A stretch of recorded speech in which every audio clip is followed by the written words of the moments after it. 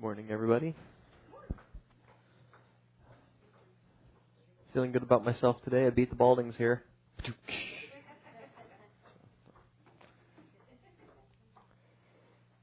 course, it's easy to do if they're not going to be here. Well, it's a glorious morning to be at church.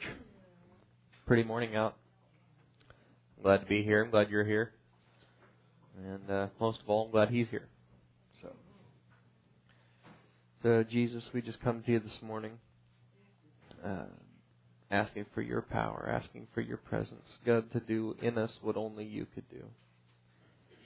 God, we're not sufficient of ourselves to do the things that need done, Lord God, but you are. And God, today what we pray is that your Spirit and your power would do as only it can. God, that you would open our hearts, God, just like you opened Lydia's heart to receive the things that you had to say. And Lord, we pray for that planting of your word inside of us. God, for it to increase and to grow. And God, that you would do in us what only you could do. God, that every inability in us, God, would be overcome by your ability. God, we just pray it in your righteous name. God, do in this place as only you can. God, we bind up the carnal mind and the flesh and the emotions. God, in every boast of Satan, and loose your Spirit. God, channel my thoughts, God, to say exactly what you would say. And nothing more. God, we pray it in your righteous name. Amen, amen. All right. So go with me to Philippians chapter 3. If you did not already get the memo, the much anticipated Collins housewarming is next weekend at 2:00 on Saturday. So hopefully it won't be too mucky as it was last time. But we had a good time. We had some people that didn't get the cancellation thing, so we had some people show up anyway. We had a good time. Yep. So that's what makes being a part of the body so great. It's like they've lived there for like a year, but it's been a while since we had a party. It's like what could we come up with? Some excuse to have a party. Well, it's like it's Tuesday, party.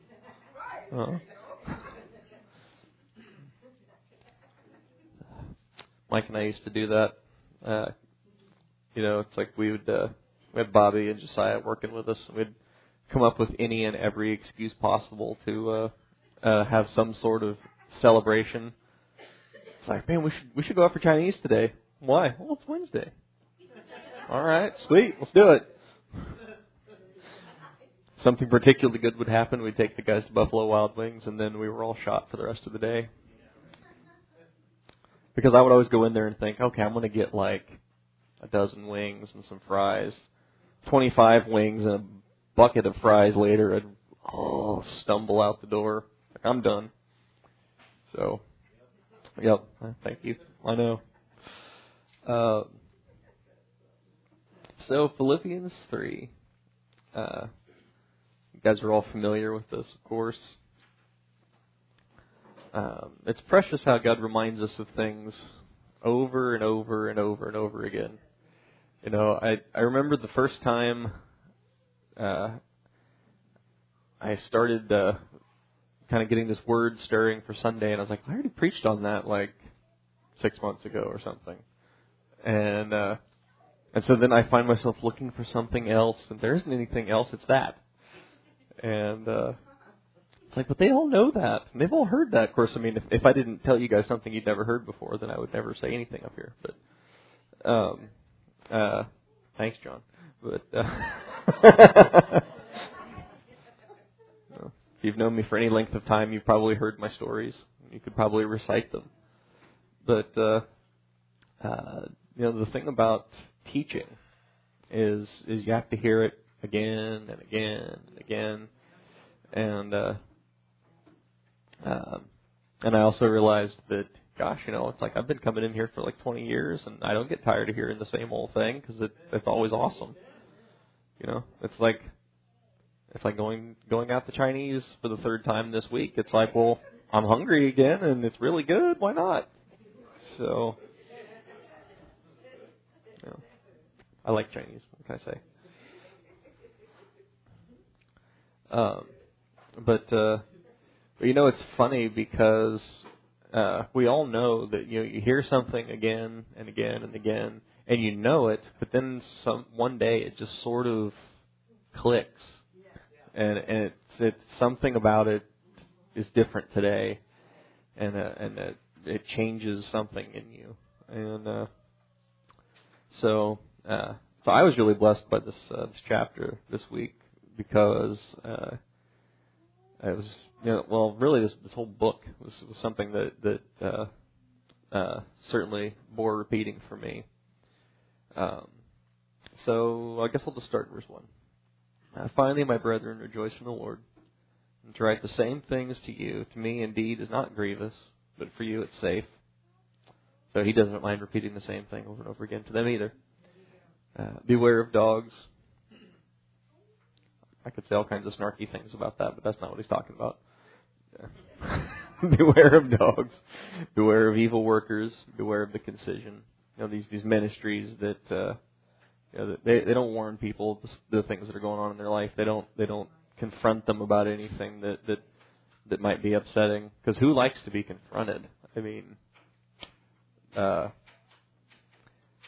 was exceptionally grumpy this week, and had someone point it out to me, and my nostrils flared rather big, and then I just clamped my lips shut. I was like, okay, yep. So yay me, but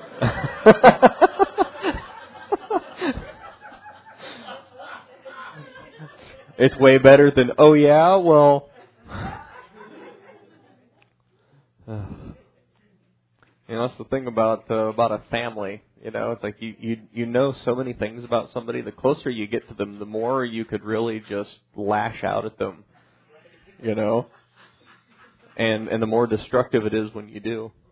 And so being able to just clamp it down and keep those emotions under control. It's like the kids watching Unbroken. It's like self-control is an interesting concept because we need God to train us and to teach us and to help us with those things, but He also gives us power to put the muzzle on. So I sure appreciated that this week. But so he says, beware of those people. It's like, everybody knows that a good friend will tell you if you got a bug hanging or something, and so you want somebody to tell you if they see something that's amiss in your life, and nobody likes it, but you'd rather have them tell you. So he says, we are the circumcision which worship God in the Spirit, rejoice in Christ Jesus, and have no confidence in the flesh. Very self-explanatory. Though I might also have confidence in the flesh. And if any man thinks that he has whereof to trust in the flesh, I more. And I read this and I think, yes, I'm so glad that Paul gets what I'm thinking here. It's like, you ever when like somebody starts talking about something and you're like, yes, tell me more. You just kind of zero in because it's like, I want to know the answer to this. And because everybody knows that we should have no confidence in the flesh and trust in the power of God and to do the stuff in our life. But how often do we have confidence in the flesh? It's like, I can do this, and I think sometimes we get kind of bunched up because there are those things that God would have us to do. Those things God would have us not do, that He gives us power to do or not do. And then of course we have this adversary that says, "Oh, now you're doing it in the flesh. You're trusting in your own ability to do this stuff." And it's like, well, no, actually, I put the leash on the dog and tied him up. But my confidence is still in Him. But he says, though I might also have confidence in the flesh. If any man thinks that he has whereof to trust in the flesh, I more. Circumcised the 8th day, the stock of Israel, the tribe of Benjamin, a Hebrew of the Hebrews, as touching the law of Pharisee, concerning zeal, persecuting the church, touching the righteousness which is in the law, blameless. So he had all of his stuff together, and he was that guy that nobody would think he had a problem in the world. Like, look at that guy. I wish I was that guy. And so he said, you would think that with this great pedigree that just got handed to me, and then the zeal that I pursued it with, and the value I placed on it, you would think that I could have all the confidence in the flesh that you could have, because it looked like I had every reason to succeed. And of course, he didn't succeed as Saul of Tarsus. He didn't see who Jesus was until Jesus confronted him about it. And of course, when he met him on the road to Damascus, it's such an interesting story. I can't imagine what it must have been like to have been in Paul's head for those 3 days, getting led to Damascus. Because there's nothing like thinking you're the big man, and then suddenly you're not so much the big man. That a good dose of humility is a really good thing, and to find be thinking, okay, because Jesus told him that it's hard for you to kick against the pricks, and so this thought of, okay, so maybe all that time I was fighting against these Christians, maybe that was God telling me, don't do that. That bad feeling I had, that kind of squidgy kind of feeling that I had inside that nobody could see because I kept my game face on. Maybe that was God telling me no. So, but He didn't just turn me into a greasy spot on the road. So now what? So that must have been an interesting few days for him.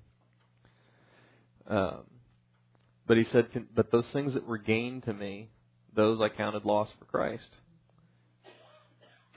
And that's often how things are in our life. God loves to bless you and give you stuff that He knows is important to you.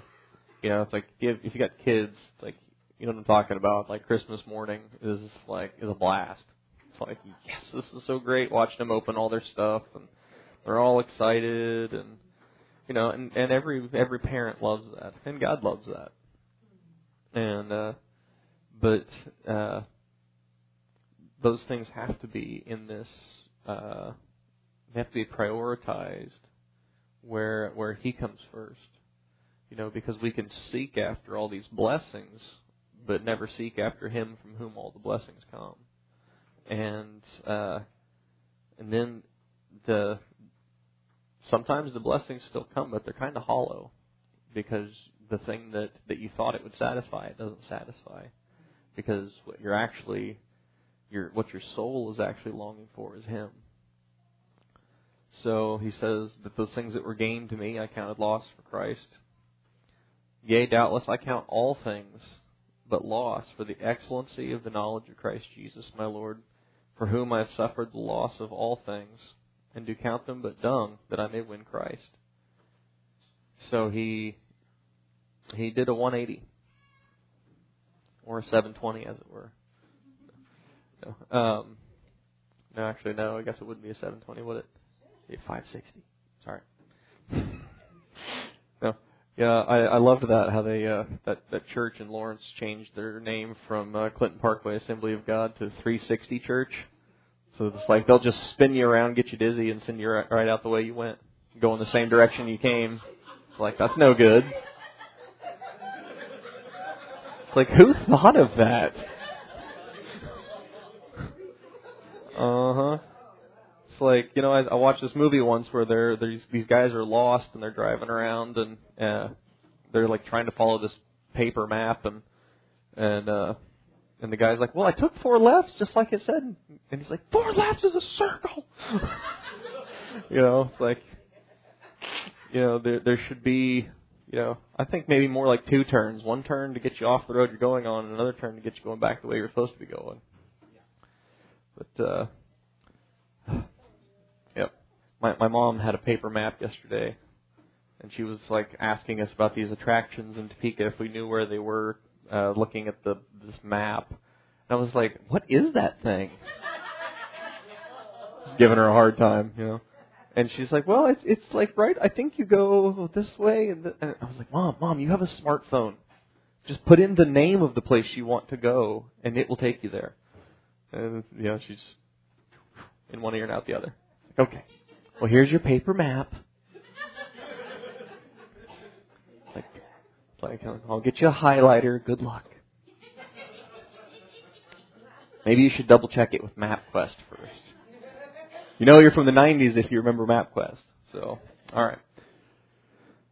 But so now Paul is talking about how all this stuff that he had going, all this life that he had built for himself, he counted it all as nothing. And he said that all the success that he had attained as a Pharisee, being brought up under this great teacher, and all this stuff, he had this sense of destiny on him that's like I am, I'm just the bee's knees, and he said that he counted all that stuff as loss to know Christ, because he realized that all of that stuff really didn't count for anything.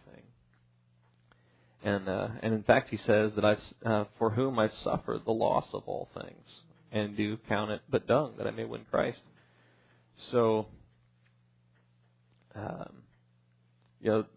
this makes my modern day soft, pudgy Western flesh cringe. Thinking about, the loss of all things, and like living this nomadic life that he lived. I mean, he didn't really, he went to follow the Son of Man that had nowhere to lay his head, and so now he has nowhere to lay his head. And he would stay in this place for a year. He'd stay in this place for a couple weeks. He'd be here for a little while, and everybody'd try and kill him, so he'd leave, and then he'd come right back. And it's like he must have been it's like he's a salesman. It's like, well, they didn't like me the first time. I'm going to come back again. My business coach guy says that his thing is you come after them till they buy, or they die, or you die. And so that must have been how Paul did it. It's like, I'm going to go after them until they die or I die. Like, well, I didn't die yet, so I'm going to go after them again. But of course, he had something of infinite value to give them. He wasn't even trying to sell it to them. So it's a grand thing. But so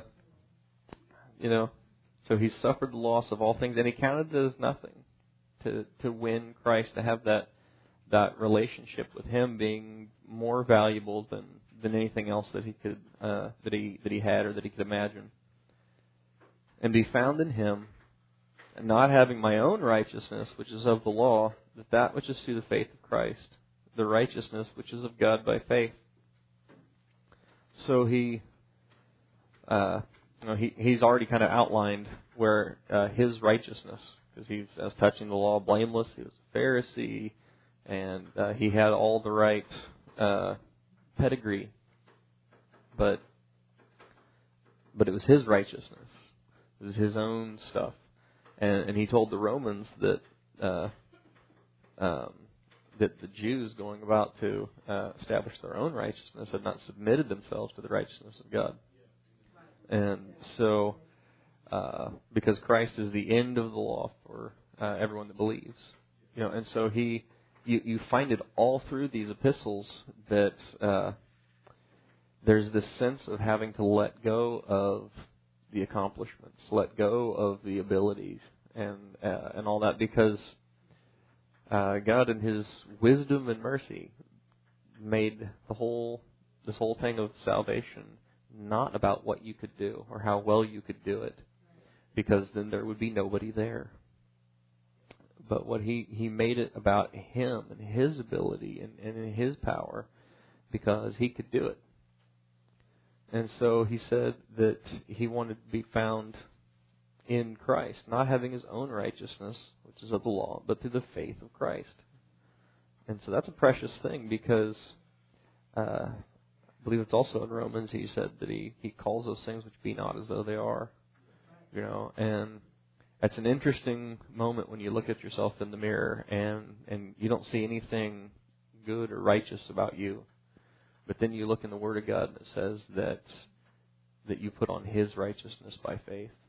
That you take it to you, and it feels presumptuous when you know you, and you're looking at the man in the mirror, and then you think, but He's told me to put on the new man. That's Him, and He's put this new seed inside me, and so that's what's in me, and I may not see it just yet, but it's there. I've told you many a time I don't like to presume. I walk past the please take one stuff, because it's like, well, they really mean seriously just take one or what? You know, and and that's exactly what Jesus is saying. He's like, hey, here's this righteousness.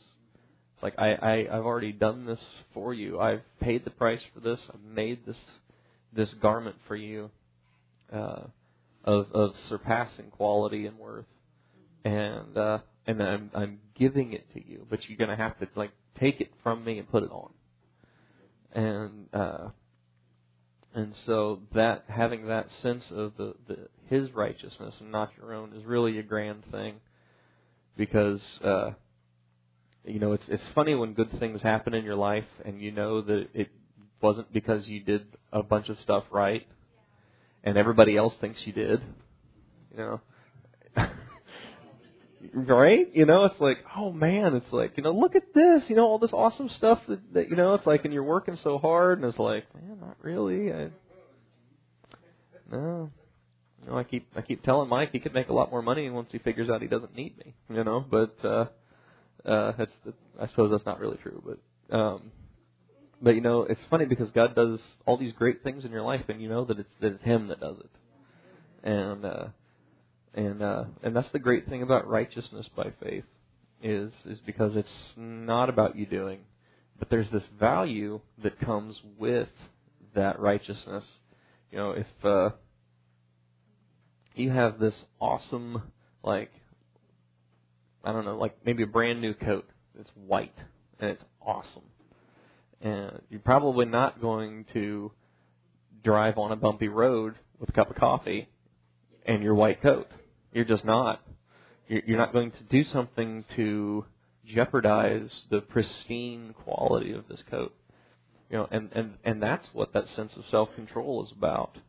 It's like, I value this thing that God's given me too much to stain it with something foolish.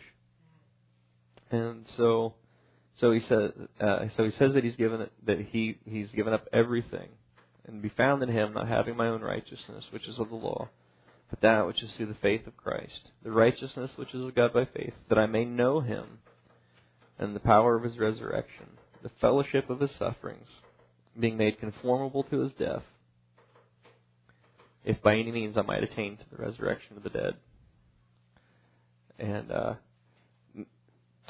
again, my pudgy Western marshmallowy flesh doesn't like the idea of the fellowship of His sufferings.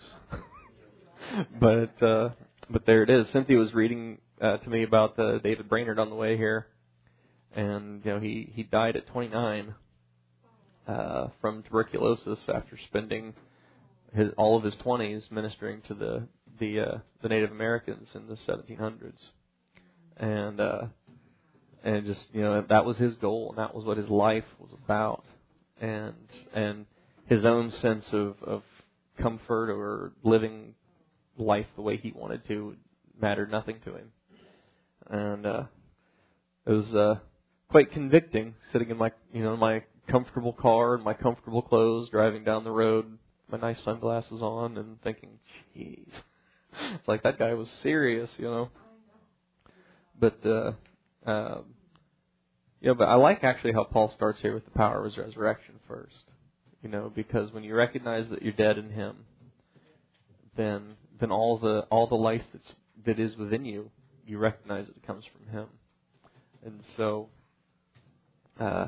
when you think of it in the sense of your life already having been over, because your old life is over, and now you have this new life in Christ, and it's a life that's lived with Him, and the sufferings is mitigated by the love that He has for you, and the love that you have for Him, and the joy of that fellowship, and being made conformable to His death. Because of course, if you're going to marry the Lamb, then it's going to not end well for your flesh. If by any means I might attain to the resurrection of the dead, not as though I had already attained, either were already perfect, but I follow after, if that I may apprehend that for which I am also apprehended of Christ Jesus. So, you read Acts, and you read these epistles and things, and you think, and Paul's saying he hasn't already attained? Oh, man. It's like, oh, man, where does that leave me? But that comes from looking at the wrong thing. If you're looking at the outside man, then sure, but there's this sense. I like how he says that he's following after God to apprehend the thing for which he's been apprehended. Because when you apprehend something, it's like you chase it down and you cuff it and stuff it, as they say. And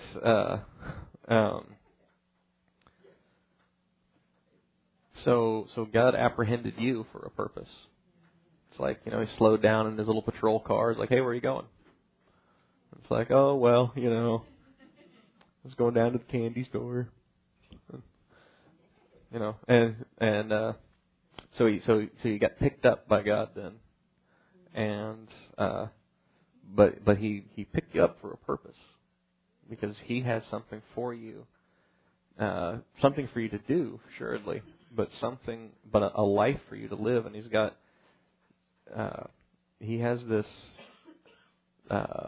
offer of life everlasting and being a part of His family. That is, it's they say that if an offer seems too good to be true, it probably is. And this is certainly an offer that seems too good to be true, but it is true. So he says, but he says he's not already attained. And so he understands, I haven't arrived. I already thought I arrived when I was Saul of Tarsus and I was persecuting the church, and I thought that I was the big guy and that I had all my stuff together. But guys. But he said that, but I haven't attained. I'm following after Him. So he says, brethren, I count not myself to have apprehended. So he's not satisfied that he's done enough. He's not satisfied that he's already reached this goal that he's pressing towards. That the goal is still in front of him.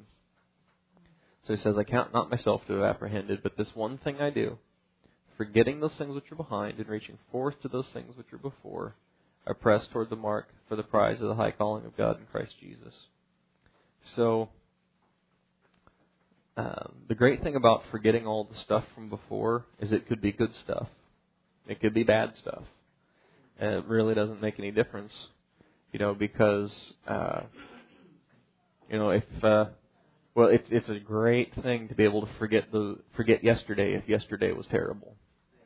And if you've got a backpack of regret, then being able to just leave it by the wayside is a really, really great thing. But you can also, leave aside the good stuff.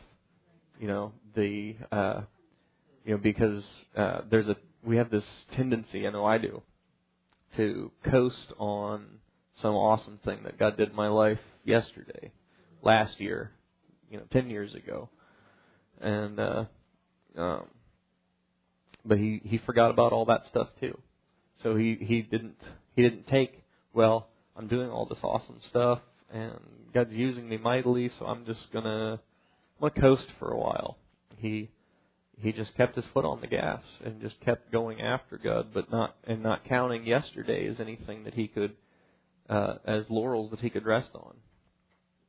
And so he kept reaching forth to those things which were before him, because he's got this prize for you to win, to strive after, and it's him.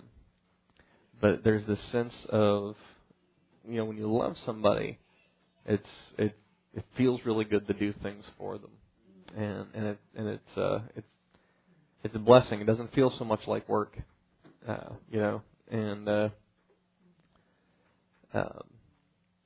it's like you guys have all seen Cynthia's ring. It's like every month when I would make a payment on that thing, it was like, yes. It's like, I wasn't weeping over the money leaving, I was just like, yes, click. Because we don't write checks anymore. Who does that? Click, it's paid. So, well, it's great too, because then you don't have to okay, it's due in a week. I better get that check in the mail. It's like, click, it's paid right now. That's how it's done. So, another thing that I've been talking to my mom about that she can't get on board with. She's 65. What are you going to do? No offense if you're an older person, but I mean, I'm just saying.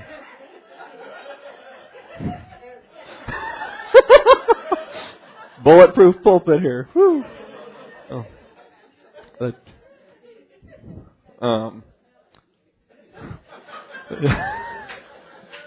it always does my heart good to see people just kind of go with that stuff, So, that's all I meant.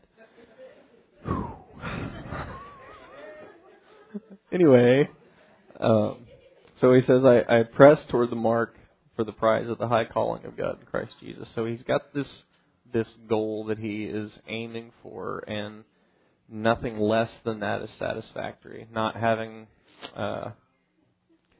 arrived at that place, and I think in what Paul is saying here is he's like, you keep pressing until you cross Jordan. You keep on pressing until you cross the finish line, because if you're in a race, you don't slow down because you're almost at the finish line. You keep running, and then you slow down after you break the tape. And so he says that, let us therefore, as many as be perfect, be thus minded. So it's interesting, because he was just saying that I'm not perfect yet. And then he says, let us, which that would of necessity include him, let us therefore, as many as be perfect, be thus minded. And if in anything ye be otherwise minded, God shall reveal even this to you. And I love how God just puts out all these little safety net, security measure type things. When you have kids and you have stairs, you have baby gate. That hopefully they can't push over or figure out how to open or what have you. When my kids were really little, we had to get butterfly locks, because otherwise they would just leave the house and just wander off and play outside, and that was quite disconcerting, especially when we didn't have a fence. But so he says that that if you're otherwise minded, that He'll show it to you. So God has these things. You say you're just kind of going along with life, and life has this momentum to it sometimes that really takes away from that sense of just slowing down and spending the evening sitting with the Lord on the porch with a glass of iced tea. It's not. Sometimes life goes so fast that you have to fight for that, and so he's got these little things. It's like, hey, you're getting a little out of tune. It's like, hey, when's the last time we we sat down and just talked for a while. It's like we should chill sometime, and so he has these things. It's like, hey, there's this thing in your life, and I know you didn't catch it yet, and so I'm going to point it out to you now. And so he has all of these great things that he watches out for you. And, because this is the kind of stuff that I think a lot of us get hung up on. It's like, well, but what if I'm just not, what if, you get off in your head in this, like, what if thing. And I like this verse because it takes away the what if thing. It's like, let us therefore, as many as be perfect, be thus minded. And if in anything you be otherwise minded, God shall reveal this to you. Nevertheless, whereto we have already attained, let us walk by the same rule, and let us mind the same thing. So, when you're 5, you haven't attained to the same place that the 10-year-old has, but you can still stay at that level and not go down. Like I'm sure you all had your parents tell you act your age growing up, and I got that one plenty. Especially when I was a teenager, it's like act your age. It's like I am,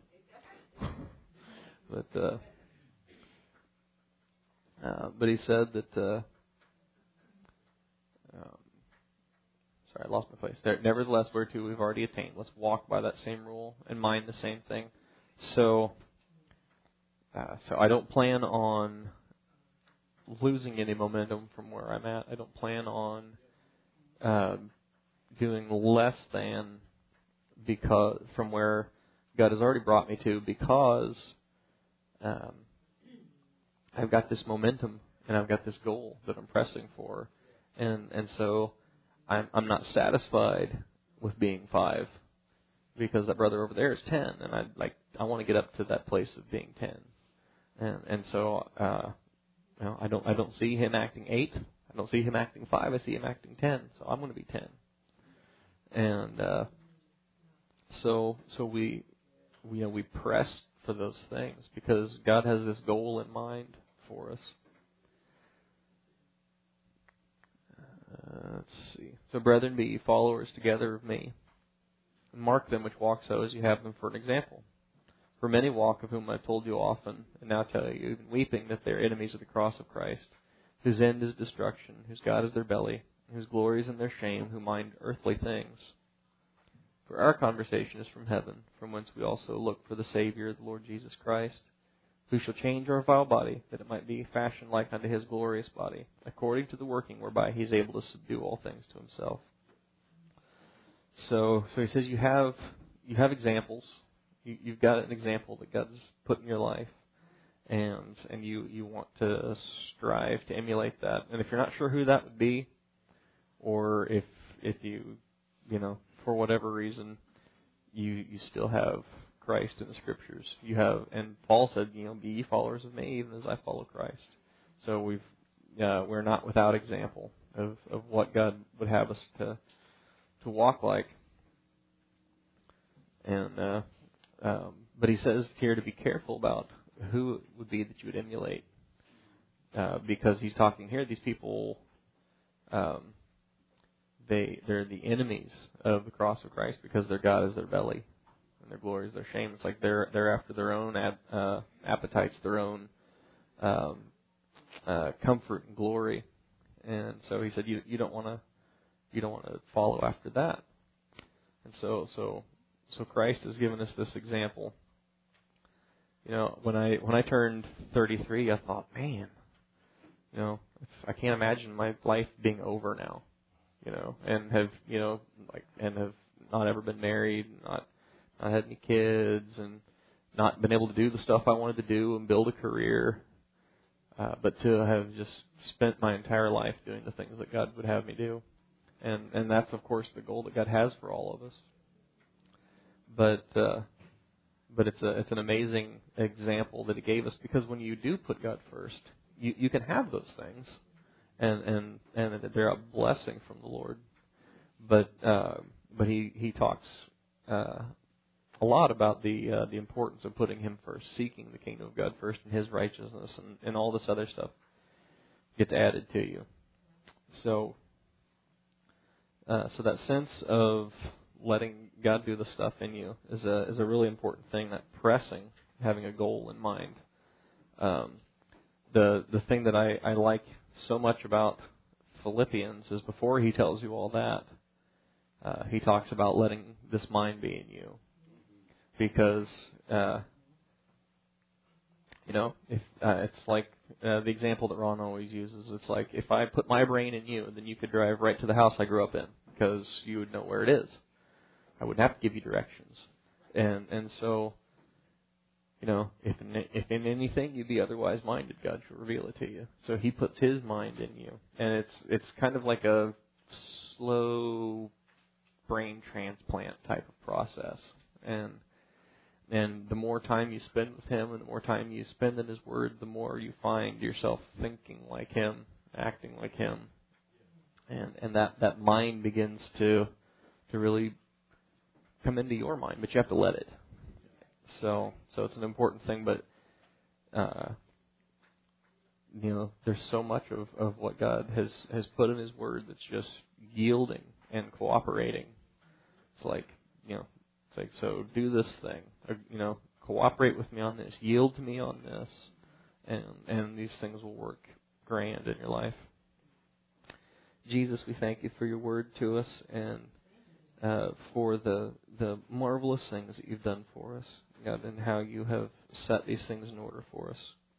God, we do pray that You would show us if in anything we're otherwise minded than the perfection that You have pointed us towards. God, that like Paul, Lord, we would press for that mark of the prize of the high calling of God in Christ Jesus. God, that You would be our goal. God, that yesterday would be forgotten. God, for good or for ill, God, that we would leave it behind. Lord Jesus, and that we would press for those things which are before us, God. That the very next thing that You would have us do, God, that would be the goal that we're pressing for. Now, God, today I just pray that You would do in us as only You can. God, cause this Word to take root and grow up in us. God, and every need in this place You know.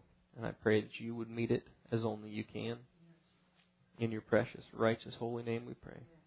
Amen and amen.